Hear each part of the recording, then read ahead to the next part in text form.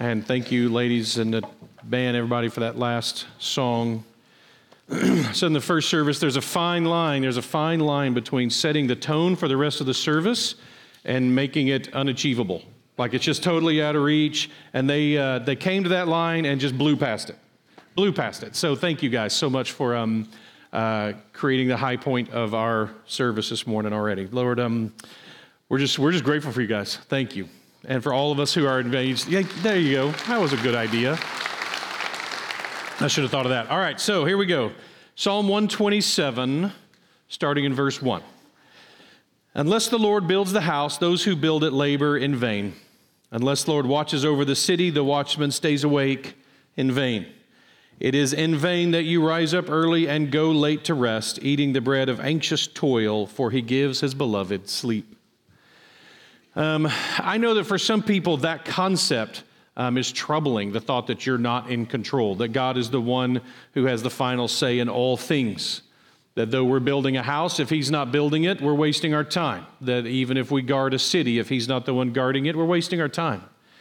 And we're about to study, again, a little more the man of Nehemiah, who is of everyone in all of Scripture, with the exception of Christ, the person who understands this principle, I think, better than anyone.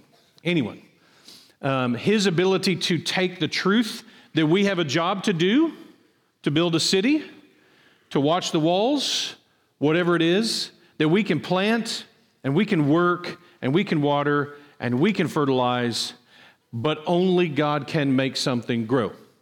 And he takes those principles like no one else.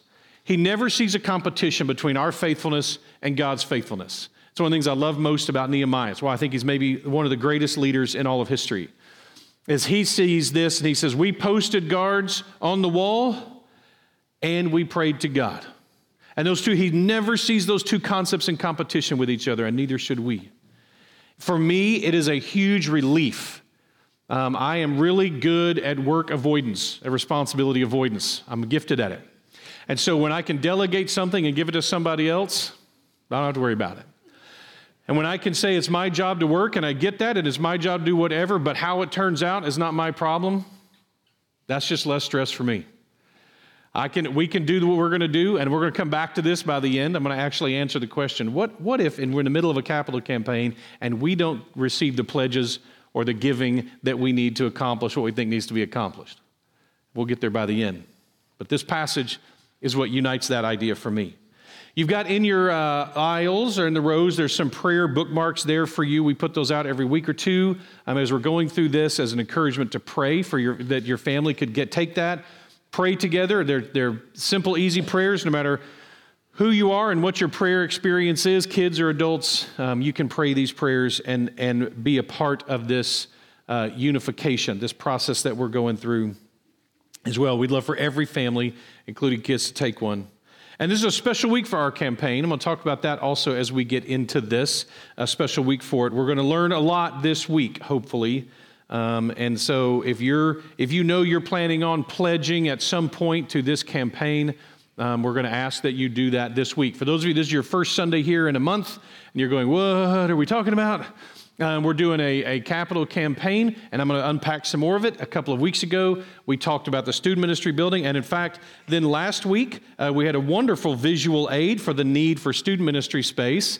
As we had 120 kids go through D-Now, 140 show up. I think we got a couple of pictures. There's the students, just students, and the leaders at D-Now, and then I think we have another picture. This is all of them together. That's more than we used to have people in the church. Just a few years ago. And so it's amazing to watch what God is doing with students here at our church. It's a fun and challenging time. If you want to go back a couple of weeks and listen to that as I introduce some of these concepts and this, in particular, this need, we talked about that. Also, we read through the entirety of Nehemiah chapter 3, which if you've never done is a real challenge because there's all these unrecognizable and unpronounceable names and places. But it was fun, and I will go ahead and just let you know I won't be doing that again today. So you can be comforted in that.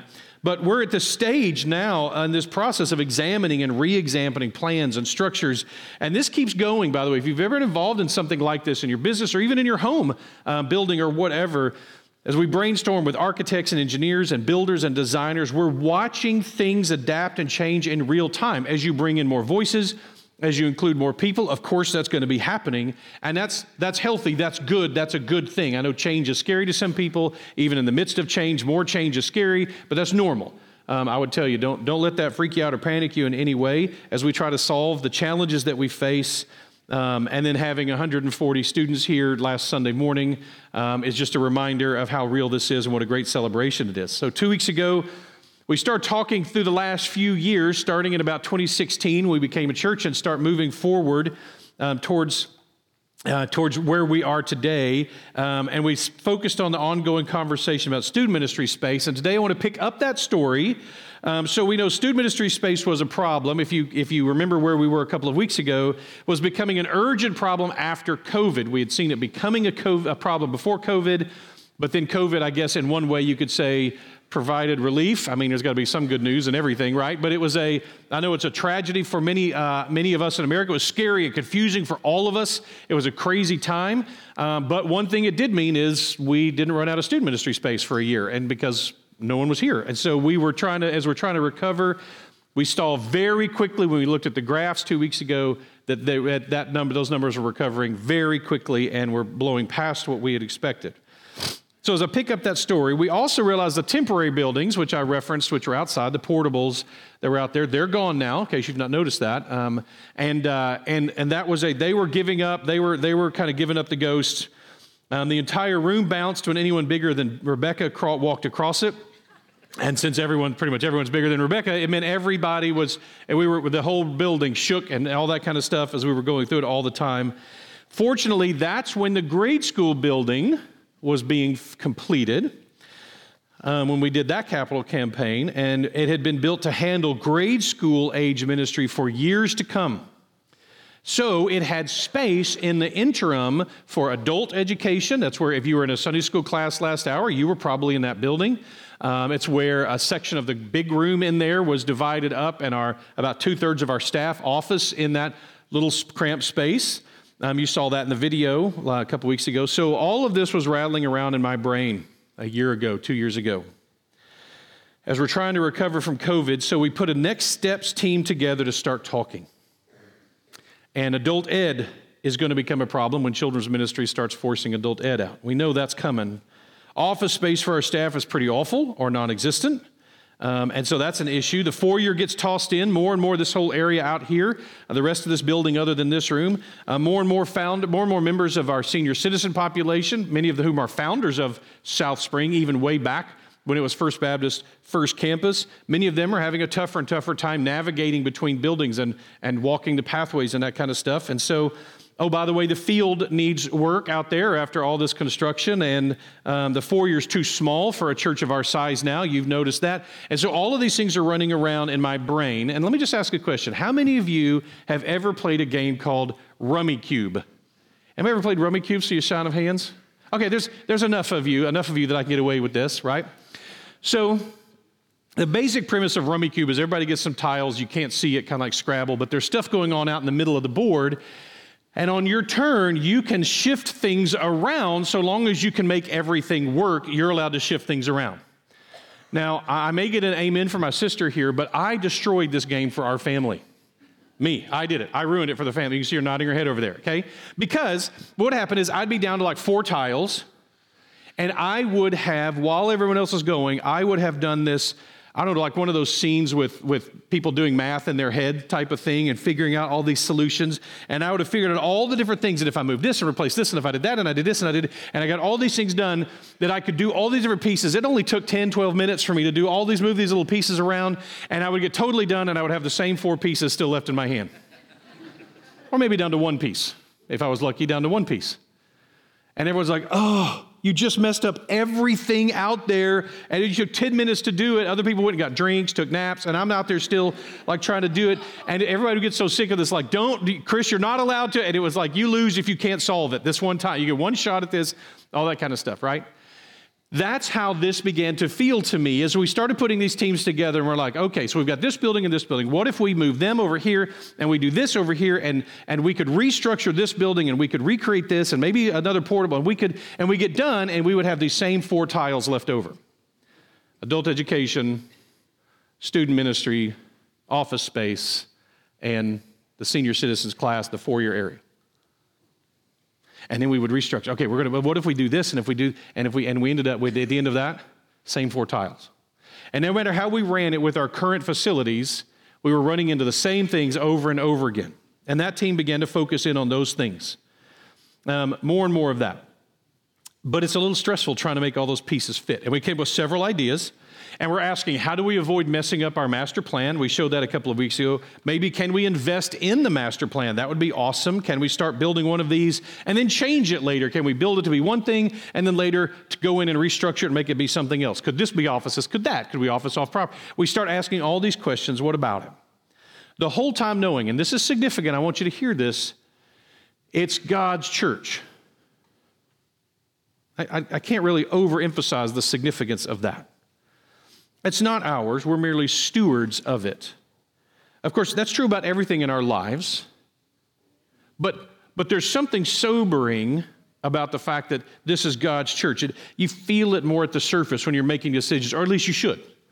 You should feel it more at the surface when you go, this isn't just my home. This isn't just my business. By the way, I'm stewarded with my home and my family too. They're God's. And I'm stewarded with my business. It's God's. Stewarded with my job. That's God's. But you just feel it more closely, more viscerally when you're talking about the church. Keep in mind that nothing about the ministry of the church goes away while we're digging into this stuff. So all this stuff's running around in my head and trying to make all these different things work. Meanwhile, we're working through 1 Samuel. And there are people with broken marriages and special needs kids and marriages and funerals and life and the shepherding of leaders and the discipleship of the congregation and hiring staff. And none of those things go away when you start engaging with a project like this or a series of them. So you take ideas and you put them in the hands of some professionals and they start whittling down your options, which is one of their main jobs. And they come back with recommendations. So then we start putting together a team to start asking questions. What is this stuff going to cost? How do we talk to the congregation about it? Should we look at it like this? Should we look at it like this? How do we come at these congregations? How do we integrate a half dozen projects like this? Some are exciting. Some are the kind of things that don't get people very excited. How do I, and I mean me, how do I decide when to stop preparing to lead and lead? How do I know when to do that? How do I know when to not merely talk, but now act? And I'm in the midst of all of this stuff going on, and I'm getting to a certain point here, but I want you to be able to kind of put your brains there for a second as you think about all these pieces, because I want you to see the power of God's word to speak into our lives. And so I want to create the right place for the thinking. On top of that, so when I ask a question like that, when is it time to stop preparing to lead and lead? Those who know me well know, if you're in the Myers-Briggs world at all, I'm an ENFP. An ENFP, one of the things that's interesting about us is when it's time to lead, when it's time to act, buddy, we can act. We have no problem. Put us in a crisis, bam, we're ready to go. Is it time to do something? Let's just do it. We make a decision. But until it's time to act, we can stall making a decision forever. Right? Oh, we can always talk about it more, right? Well, we talked about it. I feel like we talked about it. I feel like I accomplished something. Paul's always faithful to remind me. No, we haven't made a decision yet. We just talked about it, right? We talk and we can talk. I feel better because we talked and we're not. For me, things aren't done until it's done. It's not time to choose until you have no choice but to choose. You'd love all the conversations I have with staff like Rebecca. Rebecca's one of my favorites, but she likes deadlines. And so she'll say, hey, Chris, can you give me a deadline on this? This happened especially early on. And I would go, when you get done with it, I assume when you're done, it'll be done. And it won't be done before it's done. And then it'll be done. So just, when it's done. And she's like, no, I can't work like that. I need a deadline. And I kid you not, we had a conversation went like this. She's like, I need a deadline. I'm like, June 7th. And she goes, I don't think I can have it done by June 7th. Like, June 14th. She's like, okay, I think I can have it done by June 14th. I'm like, then that's the deadline. And I immediately ignored that piece of information like it meant nothing to me. And she probably had it to me by June 7th anyway, knowing Rebecca, right? And so I am wired that way. Where we're going on vacation is open to change until we arrive. Like it is, and I know for some of you, that just sends you into a panic. My wife is one of them, that it sends into a panic, right? She just either has to know all of it or none of it. Those are her two choices. Like, just don't tell me anything, or I need all the things, right? That's me. Now imagine it's time for someone to step up and say, now it's time to lead, not just my business, not just God's church on next steps. And that is something I love to postpone. I love to gather more information. And this, by the way, this is not just personality. This is biblically sound. There's a reason for this that comes from that too. Look at what James 4:13 says. Come now, you who say, today or tomorrow we will go into such and such a town, and we'll spend a year there and trade and make profit. Yeah, you don't know what tomorrow will bring. What is your life? You're a mist that appears for a little time and then vanishes. Instead, you ought to say, if the Lord wills, we will live and do this or that. So this is part of it. I take this very seriously. Where do I find example of trusting and preparing and working and leading in a multifaceted, multi-step series of smaller projects? Some people care a great deal about, and others that other people feel a great deal about.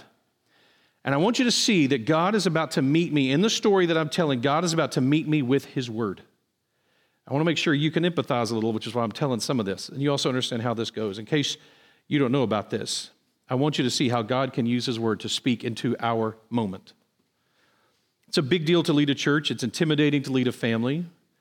But this is the church. This is the bride of Christ. Can you take it seriously enough? Is it possible to take it seriously enough? I will answer to God someday for how I lead this church. Can I take that seriously enough? All of us who have served and taught and shepherded and been part of the leadership board or taught classes or trained children, we will all answer for whether we did or didn't do those things. That's something we have to take super seriously. But I will tell you, as the chief under shepherd, which who thought that was a good idea, I can't imagine. But as the chief under shepherd of a church, if I'm ever tempted to wait and then wait a little longer and then wait a little more, you better believe that's there. So we meet and we pray and we ask. And here's what's another thing that's key. If you're tempted to fall into this mindset of, hey, you know what? I've just got some crazy ideas to throw out there. I want to encourage you to saturate that with prayer. This isn't about our crazy ideas. This isn't a, hey, I have an idea. I'm so clever. I'm so much smarter. I'm so much everything. Let me really challenge you on that. That's our temptation to do in situations like this, as if this was merely some little project we're doing in our backyard. This is God's church. And it's got to be something different than just our wisdom at its best, than just our vision at its best. That is insufficient for leading God's church. I was asking God for a vision and an example, and it wasn't coming, and so I was waiting. Nothing else is going to give me the peace to be able to lead. And you can ask our team, you can ask Colson and Kim in particular, nothing was uniting a vision for my heart. And so we were still just talking and talking.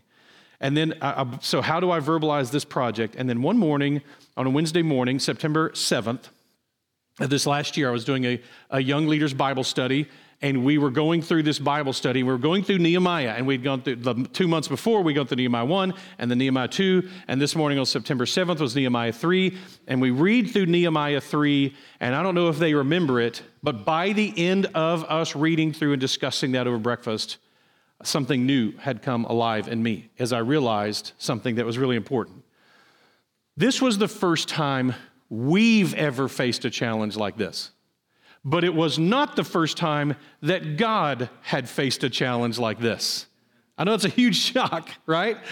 But it turns out God's done this. In fact, there's a whole chapter in which God does this, where he takes a multivariate process with all these different steps, and he pulls people together with a leader that I was able to look at and go, how on earth do you pull this kind of thing up? I think Nehemiah, who must have written this after the wall was done, because he references people who hung gates before, and then later he's going to say the gates are not yet hung. So all of this must have been written afterwards.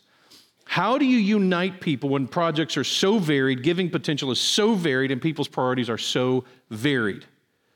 Don't worry, I'm not going to read the entire thing again. I already told you that I'm tempted to, just enough to show that though this may be our first time to engage in this, it isn't his. Nehemiah chapter 3, verse 1. I'm going to show you some of the principles that jumped out at us that morning. 3:1, Eliashib the high priest rose up with his brothers, the priests, and they built a sheep gate. They consecrated it and set its doors. They consecrated it as far as the Tower of the 100, as far as the Tower of Hananel. I want you to remember the Tower of Hananel. We're going to come back to that because that's actually super significant. But let's look at this visual up here of the Nehemiah's wall. So we start up here in the top corner at the sheep gate, okay? It's up here. And then there's the Tower of the 100 and the Tower of Hananel, which we'll come back to. But this is where our story of the building of the wall of Nehemiah begins, with the priests being the one who build the sheep gate and this section, okay? Now, a couple of reasons for that. Here's what's intriguing about that. One, you'll notice the sheep gate right up here. This is where, it was right by the pool of Bethesda is over here, and the temple is right here, okay? So you've got this picture. The temple up there is in this big area, the temple here, and then you have the pool of Bethesda. So what they would do is the priest would bring sheep in, and they would wash them in the pool of Bethesda, and then they would take them to the temple to be sacrificed. So who's going to be the primary user of the sheep gate? The priests. So it makes sense that the priests are the ones passionate about getting the sheep gate done right. That they're going to say, like, this is a big deal to us. This is right here on our front doorstep. We're going to be using this all the time. This is kind of the principle of the person who makes the coffee probably ought to drink coffee, right? And so the person who's going to be using this, you want that to be there. The person, the person who indicates we have donuts are going to be eating donuts. So I'm willing to do that for everybody. So it's just a sacrifice I take. They were dedicated. So we'll see this passage often. People are diligent to repair the sections of the wall nearest to their own lives. Nehemiah 3:23, look at this. There's several of these. I'm just picking one of them. After them, Benjamin and Hashub repaired opposite their house. After them, there we go. After them, Azariah, the son of Maaseiah, the son of Ananiah, repaired beside his own house. You see this all through this chapter, that people are repairing the thing right across from their homes or right connected to their homes. Well, of course, if the enemy's going to come through, they don't want it being right across from their front door, so they're passionate about focusing in on that. So let's say you're in part of this congregation and your passion is students. Your soul is the soul for students. You want them to have a place to come and invite their friends. We looked at those 2 weeks ago and you're like, man, that just fires me up. I can't wait to pledge to be a part of making sure we've got this space for our students. Maybe you're someone who you interact with our staff all the time and you're like, we just have the best staff. We do, by the way. But you would say, we just have the best staff. It is. I interact with them and I think, I love that. I love who they are and I love what they do. And it is high time, my passion is to help create a great working space for them. So like we have a design, and again, I'm going to throw this up here, and some of you automatically thinking, oh, that's the plans. No, they're not. Don't say plans. They're not. This is an artist rendering, okay? This is based on a true story at best, loosely based on a true story. It may end up being very little like this. It may end up being just like this. This is just to start the design process for us to just create. So I love the idea, the insula model that we see in Israel, the homes of Jesus' time period, where they had a large greeting space in the middle and then little houses on the edge. And that's what gets me excited, is the idea of doing that. These are little offices. They're like 8 by 8. These aren't some big grand office space. This is, the majority of the work would be done in community out here. And then when people need a place to go be alone and make things quiet and still so they can focus their attention, is to have these little spaces. And if you're like, you know what? I love our staff, and that's something that gets me excited. That's the section of the wall right across from my door. That's close to my life. That's what gets me excited. Well, good. We have that. Maybe you're someone who says, you know what we need to be doing. We've done such a great job over the last decade of really preparing our church to do great ministry with children, of having construction for that focus, having ministry of that focus. And I think it's time now for us to pay a lot of attention to adult education, maybe adult Sunday school. It's time for us to support that as well. And you think, man, what would be cooler than like a building that has eight Sunday school spaces for adults, for example, that be focused, so that as these adults are getting pushed out, of the children's ministry space, or just to get them out of the children's ministry space so that it can expand, that we would say, that's what gets me excited, is the emphasis on adults, especially adult Sunday school. That's how a church families can grow, and they can grow closer together, and they make lifelong friends there that stay with them for the rest of their lives, that are still with them through trials and errors and that kind of stuff, making best friends. That's what gets you excited? Well, good, because that's one of the challenges that we're facing and that we're going to work to solve. Will they be 2 buildings or 1? Where exactly will they be? Those are types of questions that we need architects and engineers to help us answer. We can't answer those with certainty yet. It'd be foolish to do so, just like we've done with every construction project. But we know the office space would be super valuable now, and adult education in the next few years, we suspect, as the children continue to expand, to take that space over. Maybe your excitement is for our senior citizens and for the founders of the church and their investment, and you say, you know what, this foyer needs to be redone, and we can create a space especially for them where they're right here in the same building and they can move from place to place more easily. That's what fires me up. Good. Because that's a section of the wall too. And that's what began to come to me, is there's a section of the wall that's opposite your house in this project. I think when we look at this, is it a whole bunch of little projects? Well, in one sense, yes. Is it one big project meant to prepare us for the next generations of ministry? Also, yes. What section of the wall is opposite your house? I'll bet some part of it is. Something hits you where you live. Check this out. Here's another aspect. That began to make sense to me. Nehemiah 3:3, another principle here. The sons of Hassenaah built the fish gate. They laid its beams and set its bars, its doors, its bolts, and its bars. Now, I admit, I have no way of knowing if hanging the fish gate is actually some kind of honor, but it doesn't sound like it. I mean, at least in my mind, I'm like, hey, I'm going to go work where all the dead fish are. That sounds to me like a lot of fun and a place of honor. I suspect it wasn't, but you know what? I'm willing to admit the commentaries are all pretty silent on whether or not this was an honorable thing or this was a challenging thing, or if there's any message in this from that perspective. Maybe it was awesome, right? Again, some of the anglers are going to be like, that'd be the gate I want to work on. That's good for you. All right, but all the commentaries reference the significance of this one. Nehemiah 3:14, Malchijah, the son of Rechab, the ruler of the district of Beth Haccherem, repaired the dung gate. He rebuilt it and set its doors, its bolts, and its bars. Here's an important principle. Not every part of a job is as glamorous as all the other parts. Here we see, this is cool, we see a regional ruler who not only is he mentioned, but his father is honored because of his decision to hang and work on the dung gate. Here the Hebrew word trash, waste, ash, it certainly includes human waste and animal waste. In fact, do you know what region this is? Pull up the picture again. There's your dung gate down here. Not surprising, downhill. That goes down like this, right?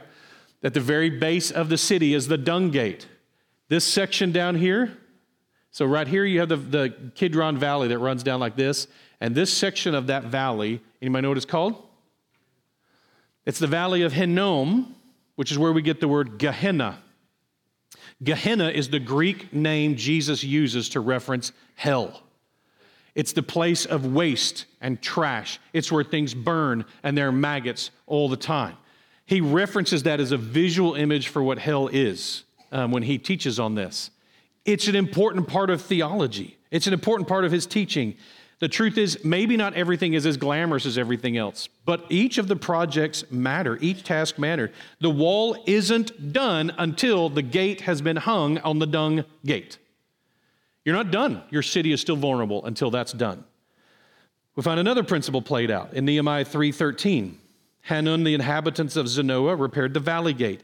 They rebuilt it and set its doors, its bolts, its bars, and repaired 1,000 cubits of the wall as far as the dung gate. What we see is that there are people, families, and groups who seem to have repaired large sections of the wall like this. Others, tiny sections, just a few feet or a single gate. You see leaders and servants serving. You see sons and daughters serving. You see some who seem very talented and some who don't seem very talented, or you wouldn't presume that they're very talented at hanging walls serving. Let me show you. Nehemiah 3:15, Shalom the son of Kol-Hazeh, the ruler of the district of Mizpah, repaired the fountain gate. He rebuilt it and covered it and set its doors, its bolts, its bars.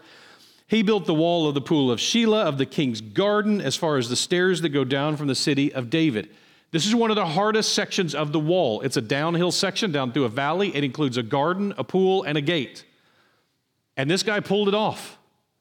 This is someone who's capable. He's good at working with his hands. He knows how to lead a work crew, and he makes all this stuff happen, and there's amazing credit given to him for all of this massive section of the wall that he does. Others, I assume, were not so good at stacking stones. For example, Nehemiah 3:8, next to them, Uzziel, the son of Hariah, goldsmiths repaired. Now, you don't think of people who work with little bitty hammers and little magnifying glasses hammering together bits of gold to make art with gold. You don't think of them as also the people who are going to heft around big rocks and stack them to make a big wall. But if goldsmiths didn't put enough of a question mark above your head, next to him, Hananiah, one of the perfumers, repaired. And they restored Jerusalem as far as the broad wall. I don't know how good a wall builder most perfumers are. I'm sure the wall smells great, but how stable a wall is it? I've said before, I've always imagined Shalom, the guy from up top, walking down to the perfumer section periodically and being like, okay, we're all right. Just checking out. Make sure the perfumers aren't just, doing this badly.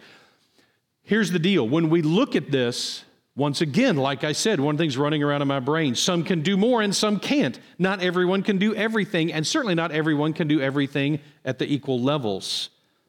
That's okay. Some did more, some did less. Sadly, the only criticism you get in this entire chapter is the one account of some people who refuse to do anything. Nehemiah 3:5. You knew this had to be in here. It's humans, after all. It's human beings. You can't have a chapter in the Bible that's all good news, right? Not when people are involved. Nehemiah 3:5, and next to them the Tekoites repaired, but their nobles would not stoop to serve their Lord. Capital L. The Tekoites worked diligently. In fact, they repaired more than one section of the wall. But their nobles, some of their number, thought themselves just too important to bow, to stoop, to bend the knee or bow the neck. They're too stubborn. They're too important. I'm sure there's a great story here. I am sure if we could meet with them, that they would love to justify whatever their reasoning was for why they didn't work. I'm sure they had something that seemed to make total good, rational sense to them on why they knew better than everybody else on what needed to be done here. But what's wild is we'll never probably hear that, but for the sake of time, we will just note that they go down through history for 2.5 millennia for not serving. Welcome to humans.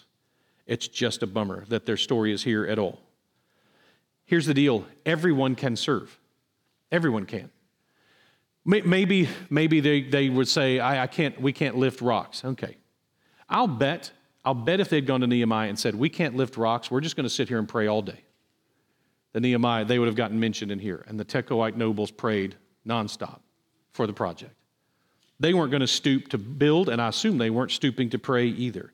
So you might think, how do I get involved in a project? I have no money. I can't do anything with capital campaign. Again, the money is not impressive, and it never is. That's one of the cool parts of this. We can build a wall, but unless the Lord builds it, we're laboring in vain. We need people to be praying constantly. All of us need to be praying, and that is a real thing. I know our temptation, we talk about this among our staff, sometimes the temptation we think praying is preparing to act, but the truth is praying is acting. Praying is engaging in the greatest power that is out there. Maybe you can bring a good deal of money to bear, maybe none, but faithfulness is always in the measure of obedience, not zeros. That's always the measure of faithfulness. I don't need to mention the widow who impressed Jesus. Not many people impressed Jesus, but she did by giving essentially nothing. And yet she's one of the few people who impresses him. The greatest disciples are diligent to give what we have in treasure, talents, and time. The things that we're able to do, that what we're willing to give, that is what God has bestowed on us, much or little, knowing that the Creator of all things has generously allowed us to be involved in His work. And that's how we have to see it. Now, can you see why reading through that chapter, I was so inspired? With all the things spiraling and bouncing in my brain, all the rummy cube tiles that were going through my brain, and realizing God's played this game. He's done it in a bigger, badder, much scarier way that required a whole lot more faith, and He's done it before, and He pulled it off. and he will lead us through this too. For further inspiration, I want to note a couple of significant, fun little facts. We could do Nehemiah for months, and especially Nehemiah 3 even. One is the people of Jericho. There's a section that says the men of Jericho came to build a section. Now, one, if you know anything about Israel, the walk from Jericho to Jerusalem, it would be a nightmare. It's a long way, and it is a train wreck of a pathway. I mean, it is wilderness and desert. It's such a steep path that when you go the other direction, your ears pop in a bus. It's so steep and so hard. You're going from the Dead Sea up into the mountaintops. No one's going to want to do this, and yet these men made this walk so that they could then stack rocks. They marched all that way to stack rocks. But also think just for 1 second of the redemptive power of people from Jericho building a wall. How's that for cool? You got to know they loved that. Like, oh yeah, we get a chance to build one for a change? That'd be awesome. What are we famous for? Walls falling down. So we get to go build one. That's awesome. But here was my favorite insight. The Tower of Hananel meant nothing to me when I first read it. Here's the power of getting to dig into God's word and how he loves to reveal things. The section where the Tower of Hananel is mentioned is Jeremiah chapter 31. Jeremiah 31 is a place where God is revealing to the prophet Jeremiah that he's about to do something brand new, something really different, a whole new covenant. His law would not be written on stone, but on human hearts. We believe that the church is part of the fulfillment of this new covenant. Listen to the promise. Behold, the days are coming, declares the Lord, when I will make a new covenant with the house of Israel and the house of Judah. Not like the covenant that I made with their fathers on the day when I took them by the hand to bring them out of the land of Egypt, my covenant that they broke. Though I was their husband, declares the Lord. For this is the covenant that I will make with the house of Israel after those days, declares the Lord. I will put my law within them. I will write it on their hearts, and I will be their God, and they shall be my people. And the rest of the chapter unpacks this further and then begins to give some signs of how you'll know that God is faithful to accomplish this. Here's verse 38. Behold, the days are coming, declares the Lord, when the city shall be rebuilt for the Lord, from the tower of Hananel to the corner gate. The restructuring, the reason that the author tells the story of the tower being built from the sheep gate all the way back around to the tower is so that you would hear, and a good Jewish audience would hear, oh, God is faithful. He promised back in Jeremiah that there would come a day when we would rebuild this wall, including the tower, both ways, all the way around, and it's done. This would have been a huge celebration for them to experience this for them, the symbol of God's new covenant. But in all of this, I think the most important phrase in this chapter, the one that stood out to me the most, was this phrase, next to them. The phrase next to them appears like 28 times in this chapter.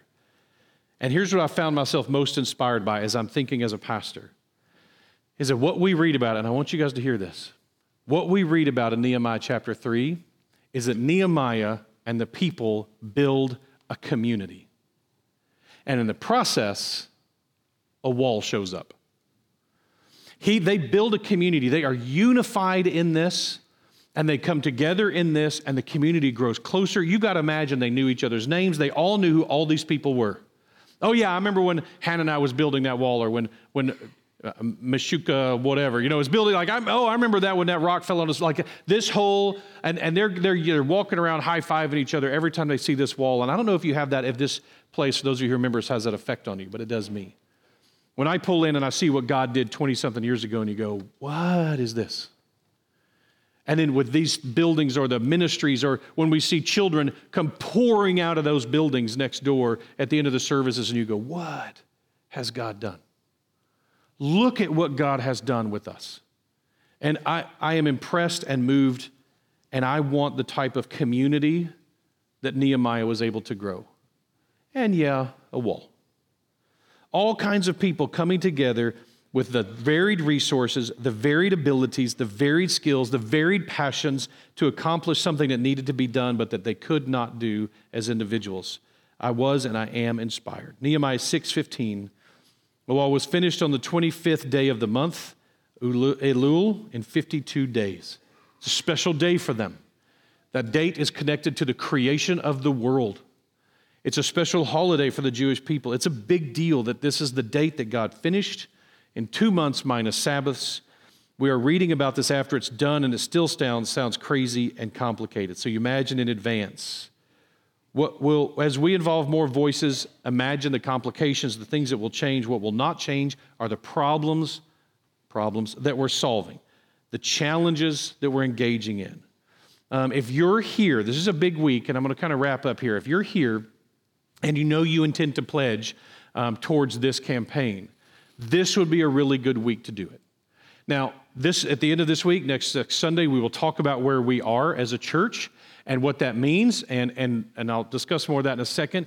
And we'll continue over the next weeks to take pledges, but where we are next week will speak a lot to us as a church as to what God is doing in us or not doing in us, what God is accomplishing or not accomplishing. I want to encourage you. We had somebody mention last week, so you can go on the website, and you can go to our church website. There's a big banner there. Click on that, and there'll be a little button over on the right that says Pledge. Now, we had a guy last week reference, hey, I was nervous to just click that button because I know you have my credit card number on file somewhere. And like if I click that, and listen, this is the digital age. You don't just click stuff online, am I right? And so he's rightfully, when you click that button, all that's going to do is tell us, this is what I believe God has laid on our family to give over the next 3 years. So it's a 3-year pledge. You're saying over the next 3 years, we believe God has said we need to be involved this amount for the next 3 years. So if you've not been praying or talking as a family about it, this week's a good week to do it. So to get that, so we'll have that communicated clearly next week. We can talk about that if that's where you are.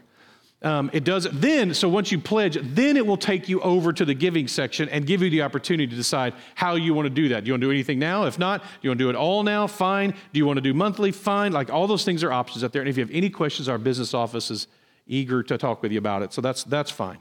But I don't want you to be afraid of that button. But if you prefer, we also have pledge cards around the building, if that's easier for you. They also have the code that'll take you to the website, or you can fill this out and leave it in the office or put it in that little slot in the wall by the business office, and they'll communicate with you, and we'll get that in place so that we have that. If that's more comfortable for you to put it on paper, that's totally fine. They're in the back here and out at the information desk.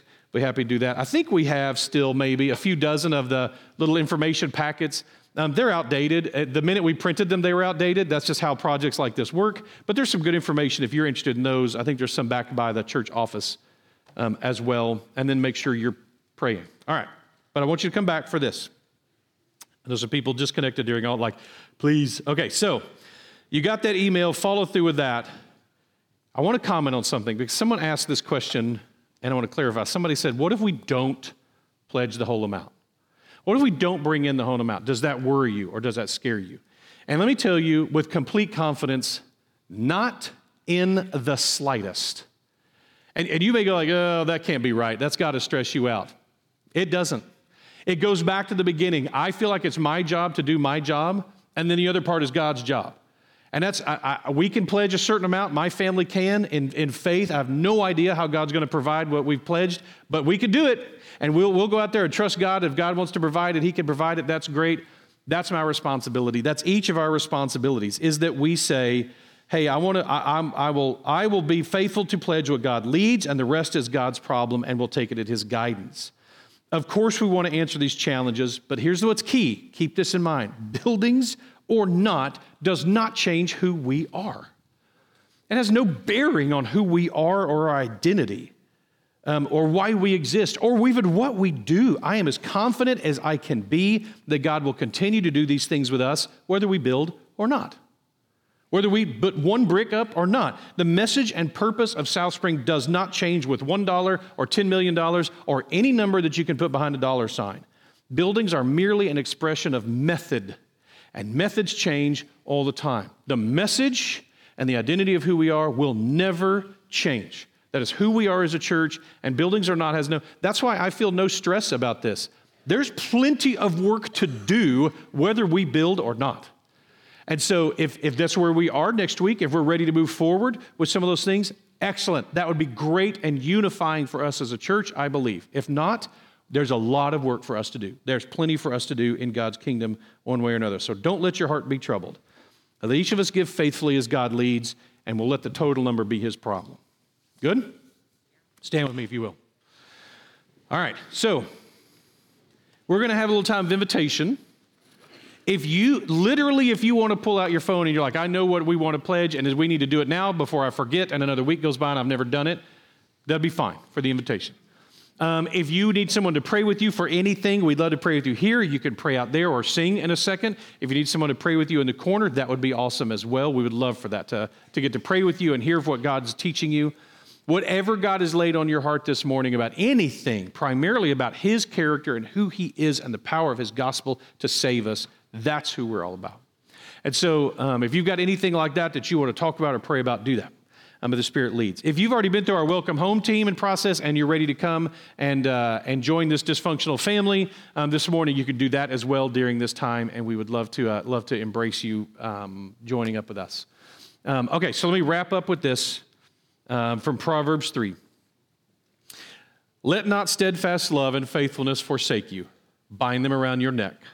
Write them on the tablet of your heart, so you will find favor and good success in the sight of God and man. Trust in the Lord with all your heart.